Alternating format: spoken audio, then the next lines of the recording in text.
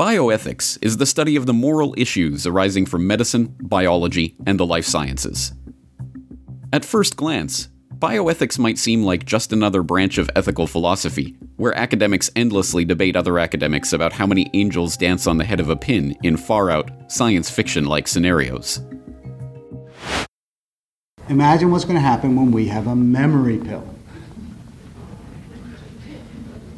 First of all, you don't have to raise your hand, but let's be honest, who here is going to take it?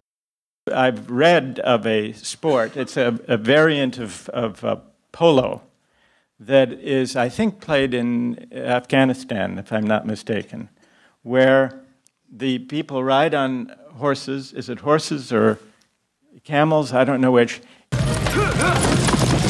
And they use a, it's a dead goat or something, to whack the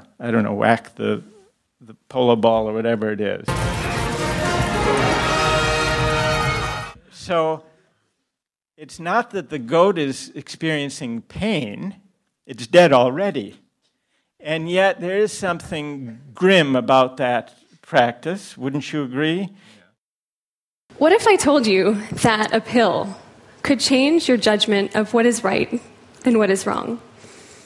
Or what if I told you that your sense of justice could depend on what you had for breakfast this morning? You're probably thinking by now, this sounds like science fiction, right? But the bioethicists cannot be dismissed so lightly.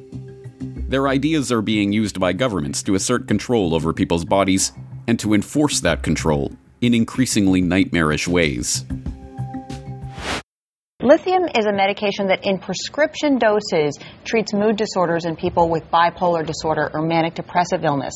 And what these researchers found in Japan is that lithium is present in trace amounts in the normal water supply in some communities. And in those communities, they have a lower suicide rate.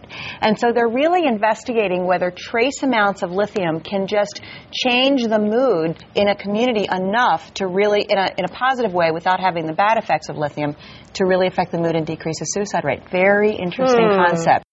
You're raising tuitions at the University of California as rapidly as they can. And so the access that used to be available to the middle class or whatever is just rapidly going away. That's a trade-off society is making because of very, very high medical costs and a lack of willingness to say, is spending $1 million on that last 3 months of life for that patient, would it be better not to lay off those 10 teachers and to make that trade-off in medical costs? But that's called the death panel, and you're not supposed to have that discussion. Even a short time ago, talk about medicating the public through the water supply or enacting death panels for the elderly still seemed outlandish. But now that the world is being plunged into hysteria over the threat of pandemics and overburdened healthcare systems, these previously unspeakable topics are increasingly becoming part of the public debate. What many do not know, however, is that the seemingly benign academic study of bioethics has its roots in the dark history of eugenics.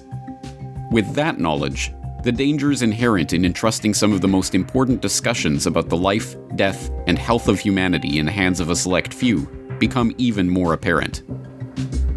This is a study of bioethics and the new eugenics. You are tuned into the Corbett Report.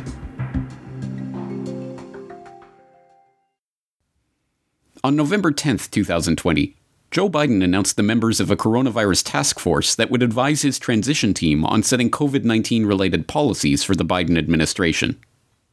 That task force included Dr. Ezekiel Emanuel, a bioethicist and senior fellow at the Center for American Progress.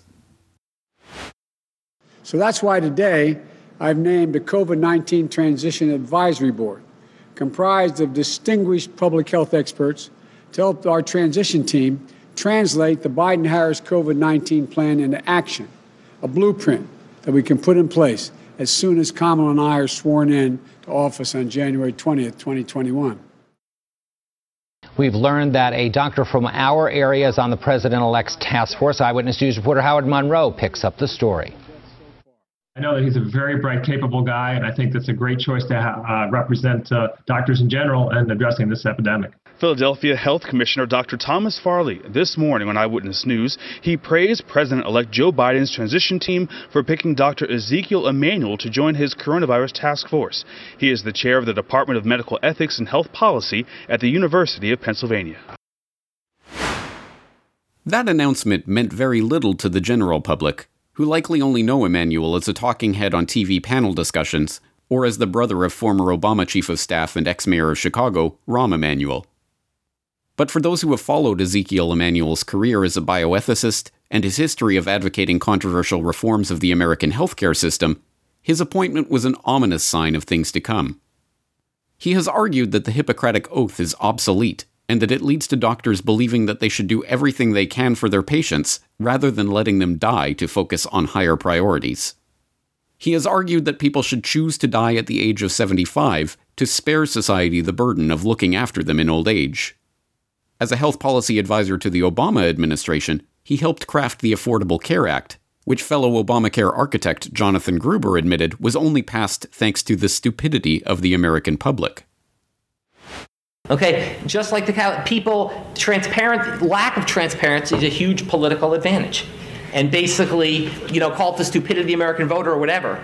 But basically, that was really, really critical to getting the thing to pass.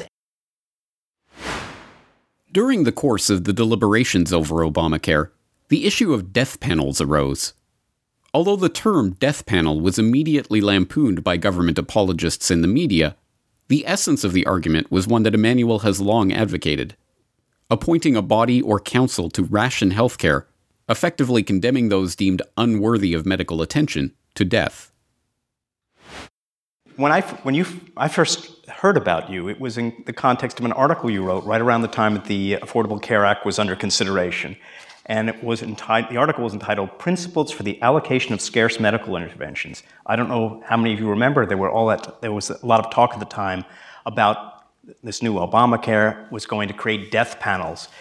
And he wrote an article which I thought should have been required reading for the entire country about how rationing medical care, you think that that's going to start with the Affordable Care Act?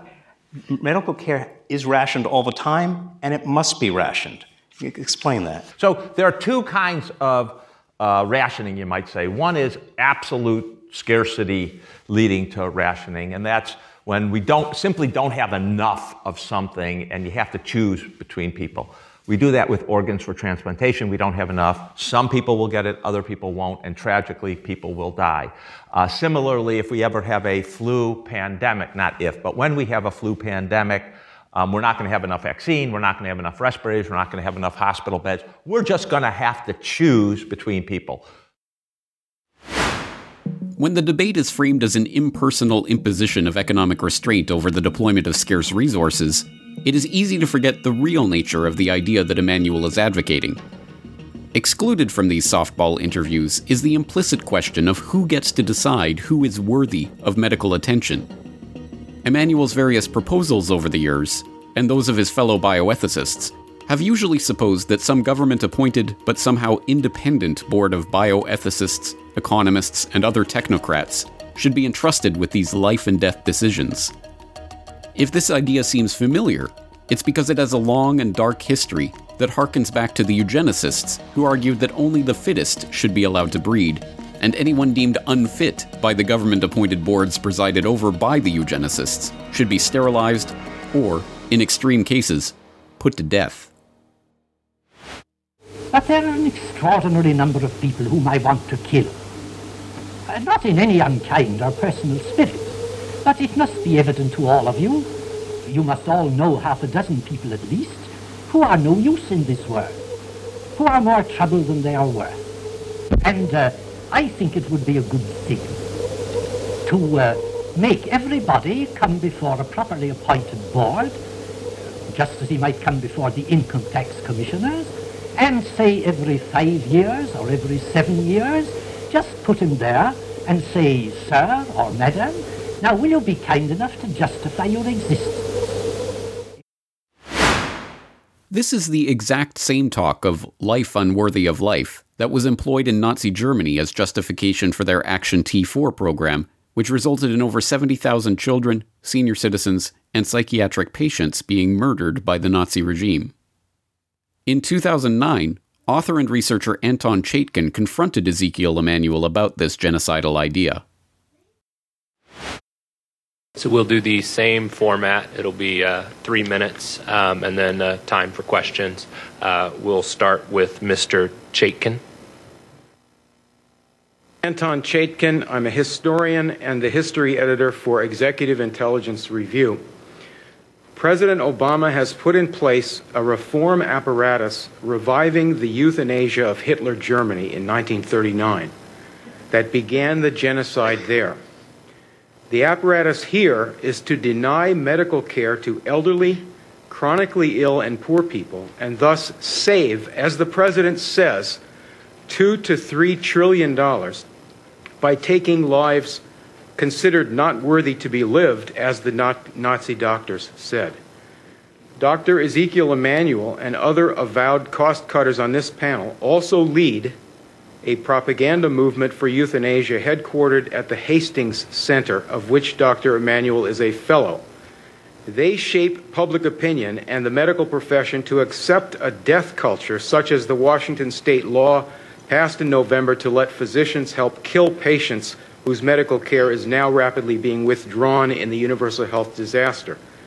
Dr. Emanuel's movement for bioethics and euthanasia and this council's purpose directly continue the eugenics movement that organized Hitler's killing of patients and then other costly and supposedly unworthy people.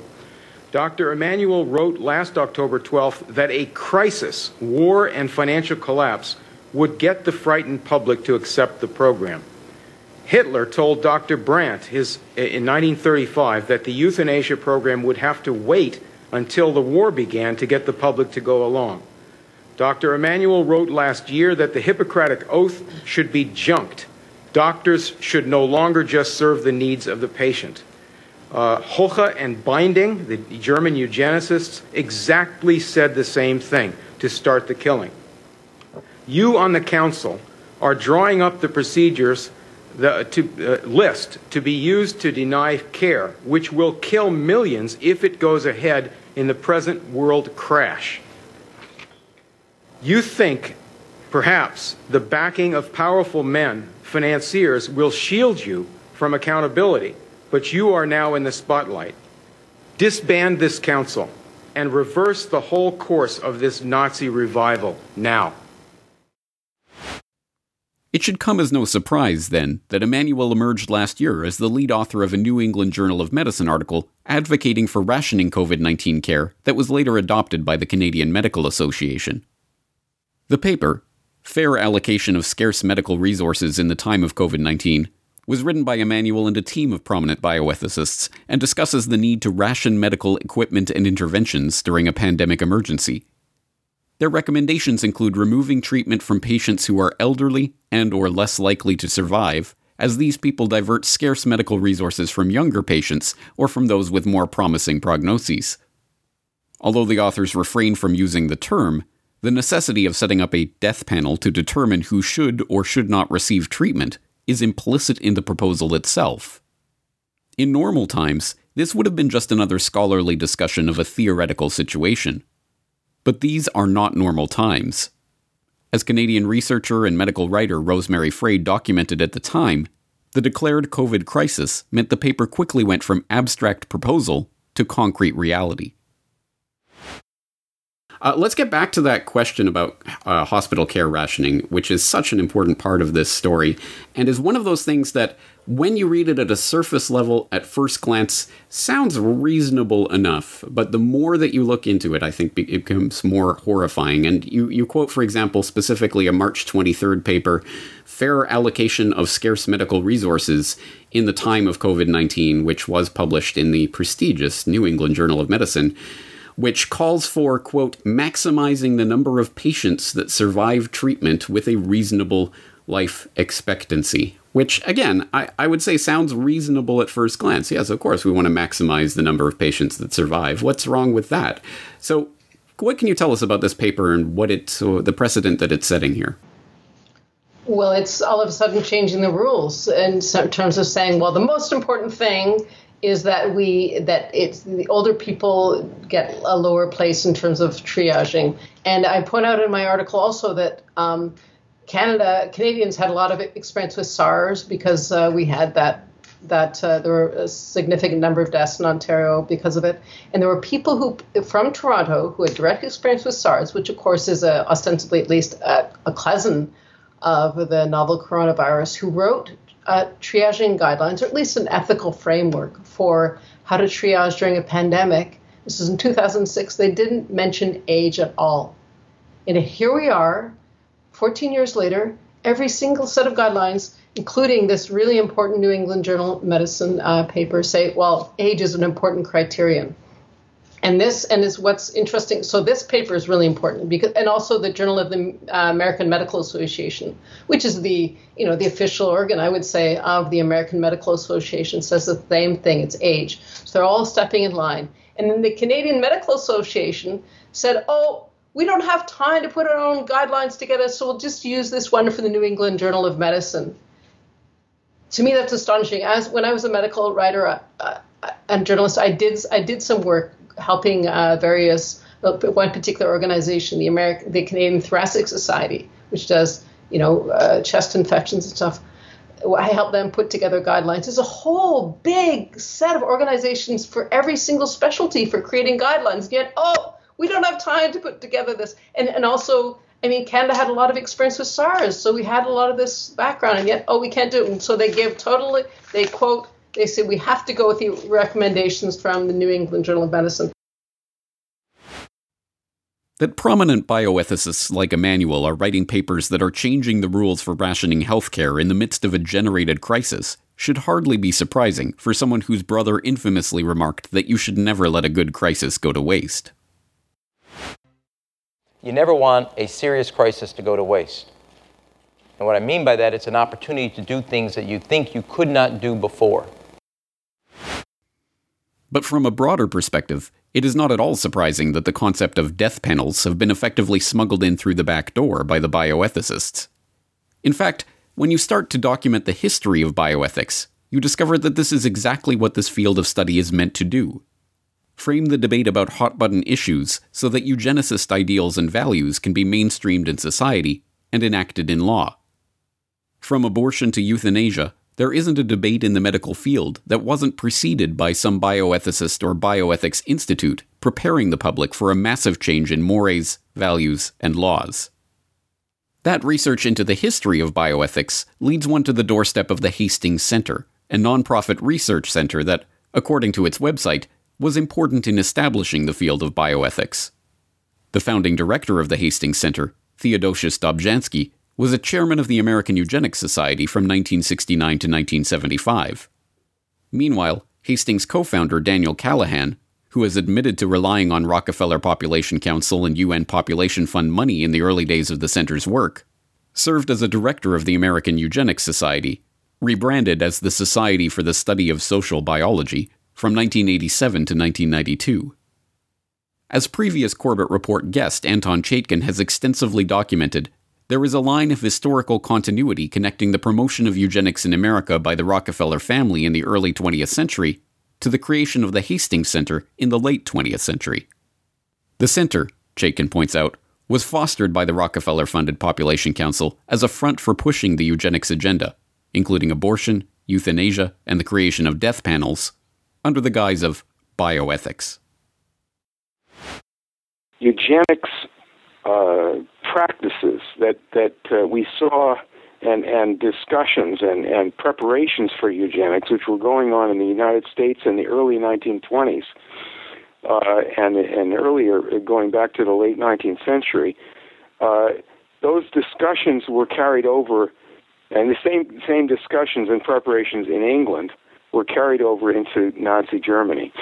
After the war, after World War II, people who had participated in these movements wanted to keep the eugenics idea alive, and with the backing of particularly the Rockefeller Foundation, which had backed Nazi eugenics before World War II in Europe, they set up a population control movement that overlapped with the eugenics society and with eugenics ideas.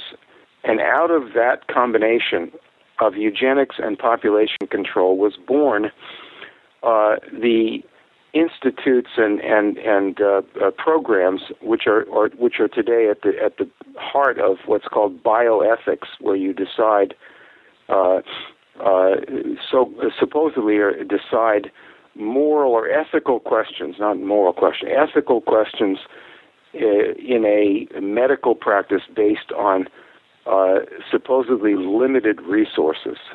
So it's a completely phony and morally disgusting field in general. It's ill-born at the root of it, and it's a practice which has never confronted in the medical community and in the academic community that has this as part of its its practice. They've never confronted the basis for the existence of this bioethics.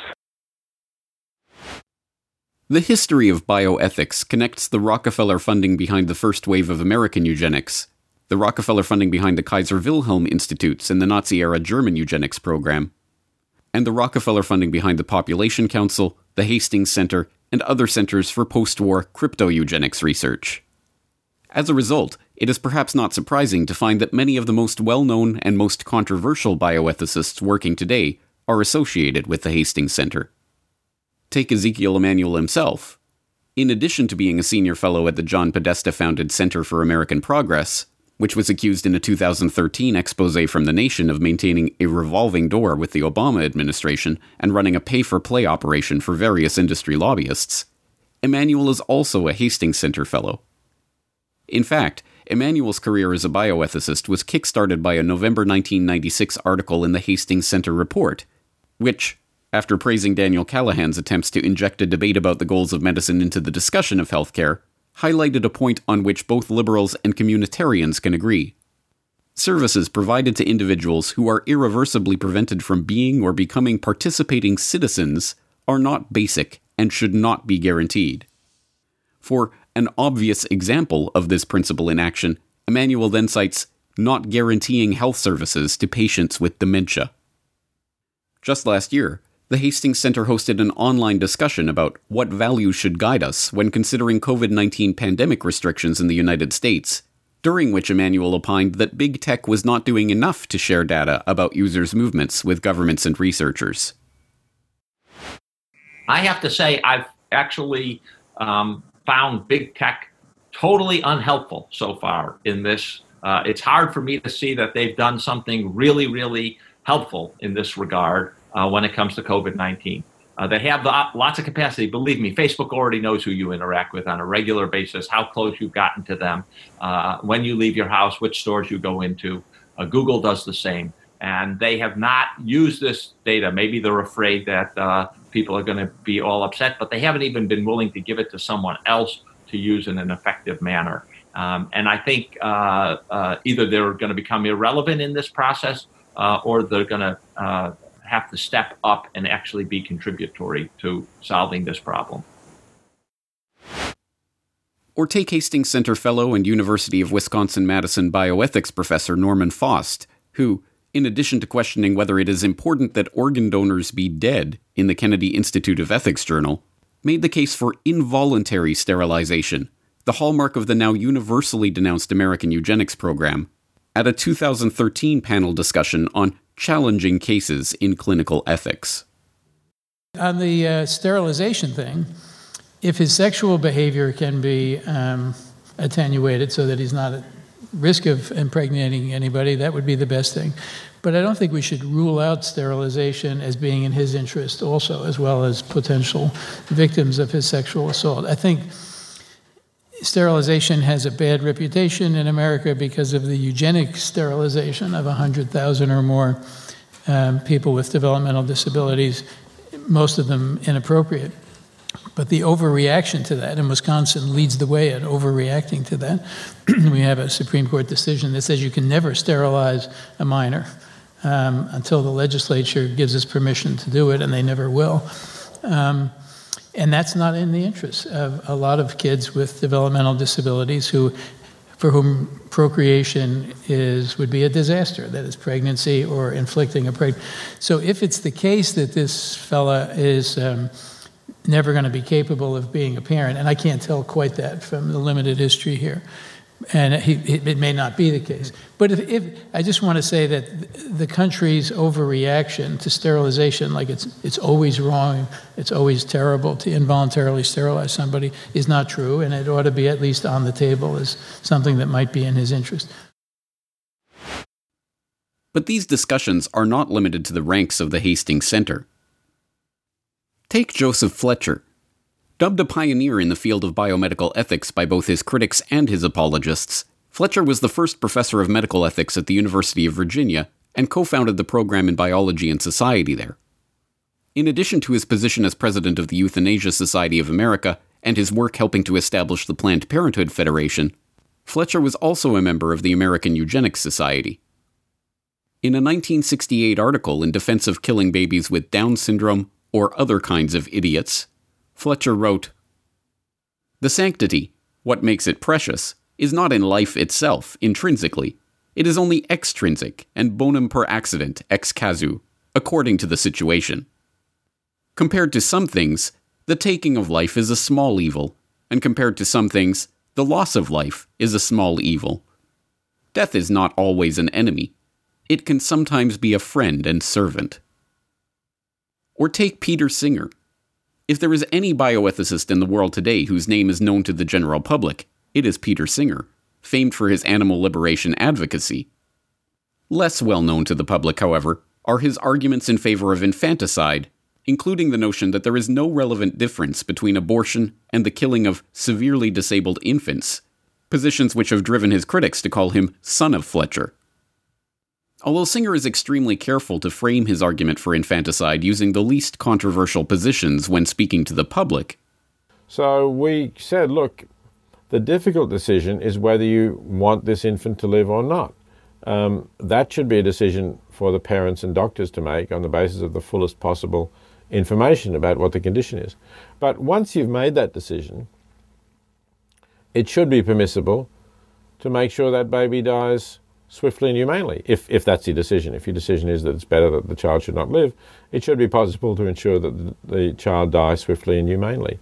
And so that's what we proposed. Now, that's been picked up by a variety of opponents, both pro-life movement people and people in the militant disability movement, which incidentally didn't really exist at the time we first wrote about this issue. And they've taken us as the stalking horse, the bogeyman, if you like, because we're up out front in saying that we think this is how we should treat these infants.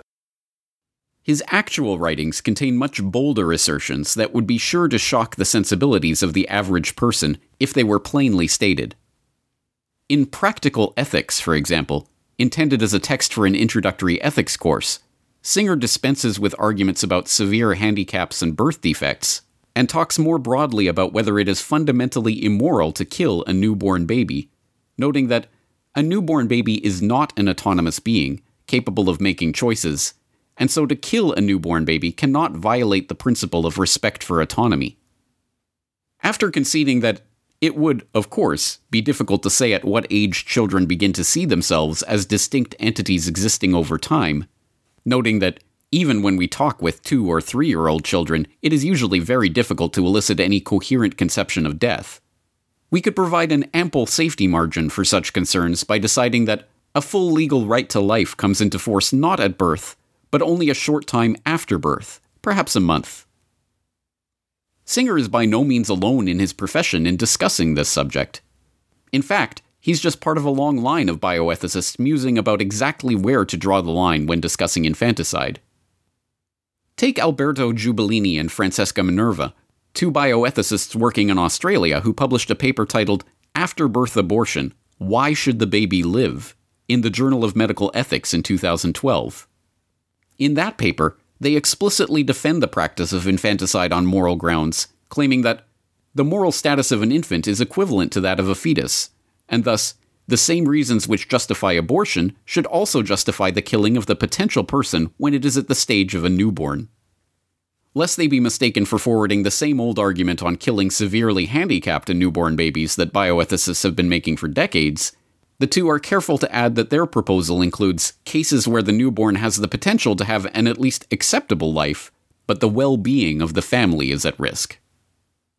Unlike so many other academic papers on this subject, however, this one was picked up and widely circulated in the popular press, with even establishment media outlets like The Guardian insisting that infanticide is repellent. Feeling that way doesn't make you Glenn Beck. Seemingly taken aback by the strong negative reaction to a scholarly article about the moral permissibility of killing babies, the authors of the article responded by accusing the general public of being too ignorant to understand the complex arguments made in the highly academic field of bioethics. When we decided to write this article about after-birth abortion, we had no idea that our paper would raise such a heated debate. Why not? You should have known, people keep on repeating everywhere on the web. The answer is very simple.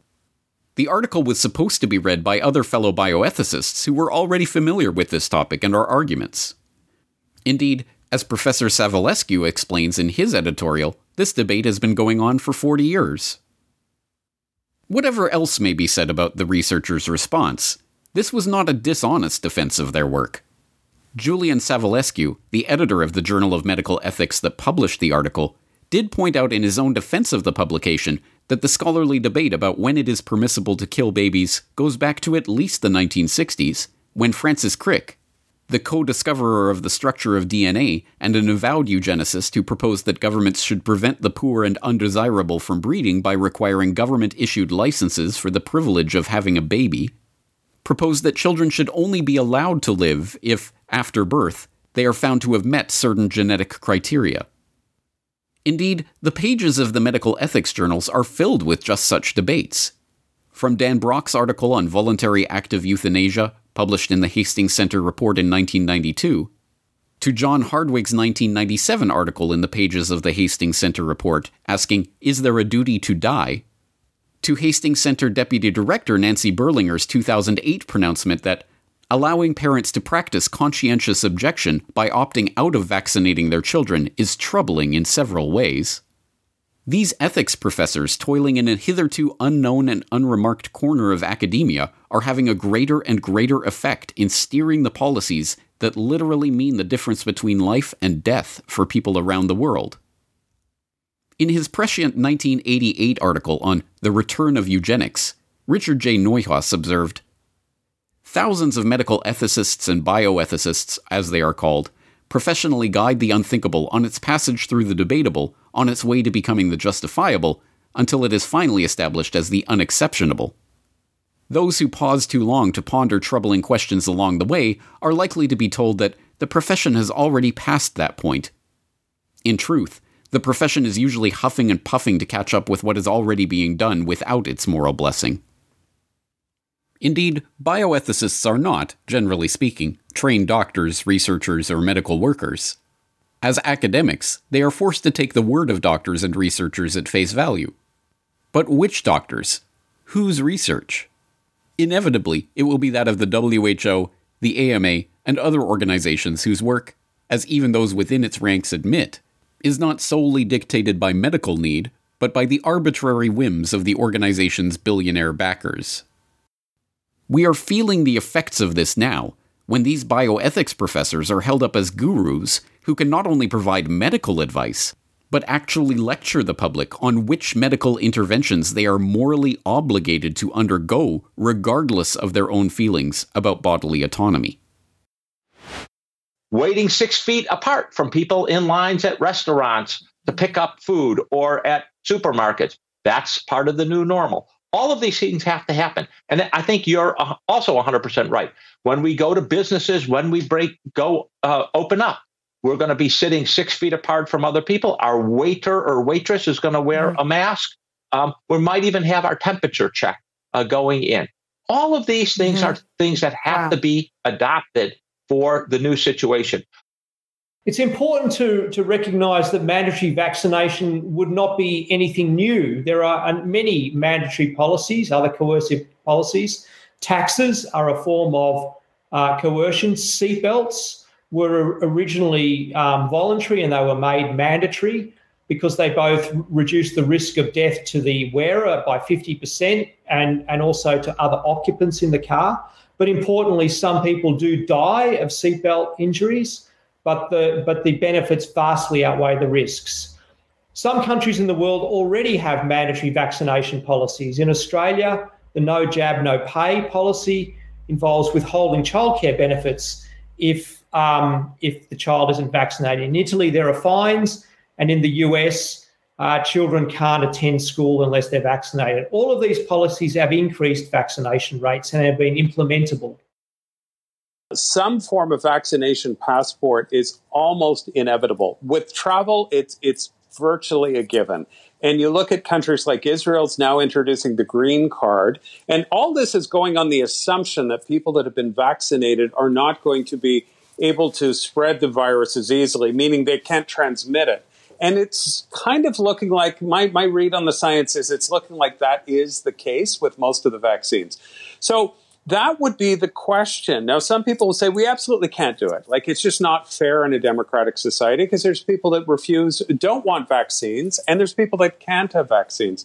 But here's the other side of the argument. Is it really fair to the Canadians that have been locked down for a year when they are vaccinated, they're no longer a risk to other people? Is it really fair to continue to limit their freedom? So you've kind of got those two sides of it colliding. From its inception, the field of bioethics has taken its moral cue from the card-carrying eugenicists who founded its core institutions. For these academicians of the eugenics philosophy, the key moral questions raised by modern medical advances are always utilitarian in nature. What is the value that forced vaccination or compulsory sterilization brings to a community? Will putting lithium in the water supply lead to a happier society? Does a family's relief at killing their newborn baby outweigh that baby's momentary discomfort as it is murdered? Implicit in this line of thinking are all of the embedded assumptions about what defines value and happiness and relief, and how these abstract ideas are measured and compared.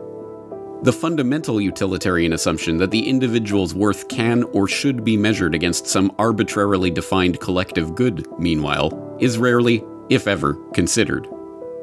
The average person, however, largely unaware that these types of questions are even being asked, let alone answered, by bioethics professors in obscure academic journals, may literally perish for their lack of knowledge about these discussions.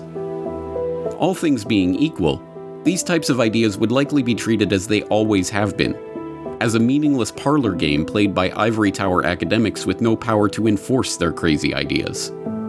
All things, however, are not equal. Perhaps taking a page from the notebook of his brother, Ram, about the utility of crisis in effecting societal change, Ezekiel Emanuel declared in 2011 that we will get healthcare reform only when there is a war, a depression, or some other major civil unrest.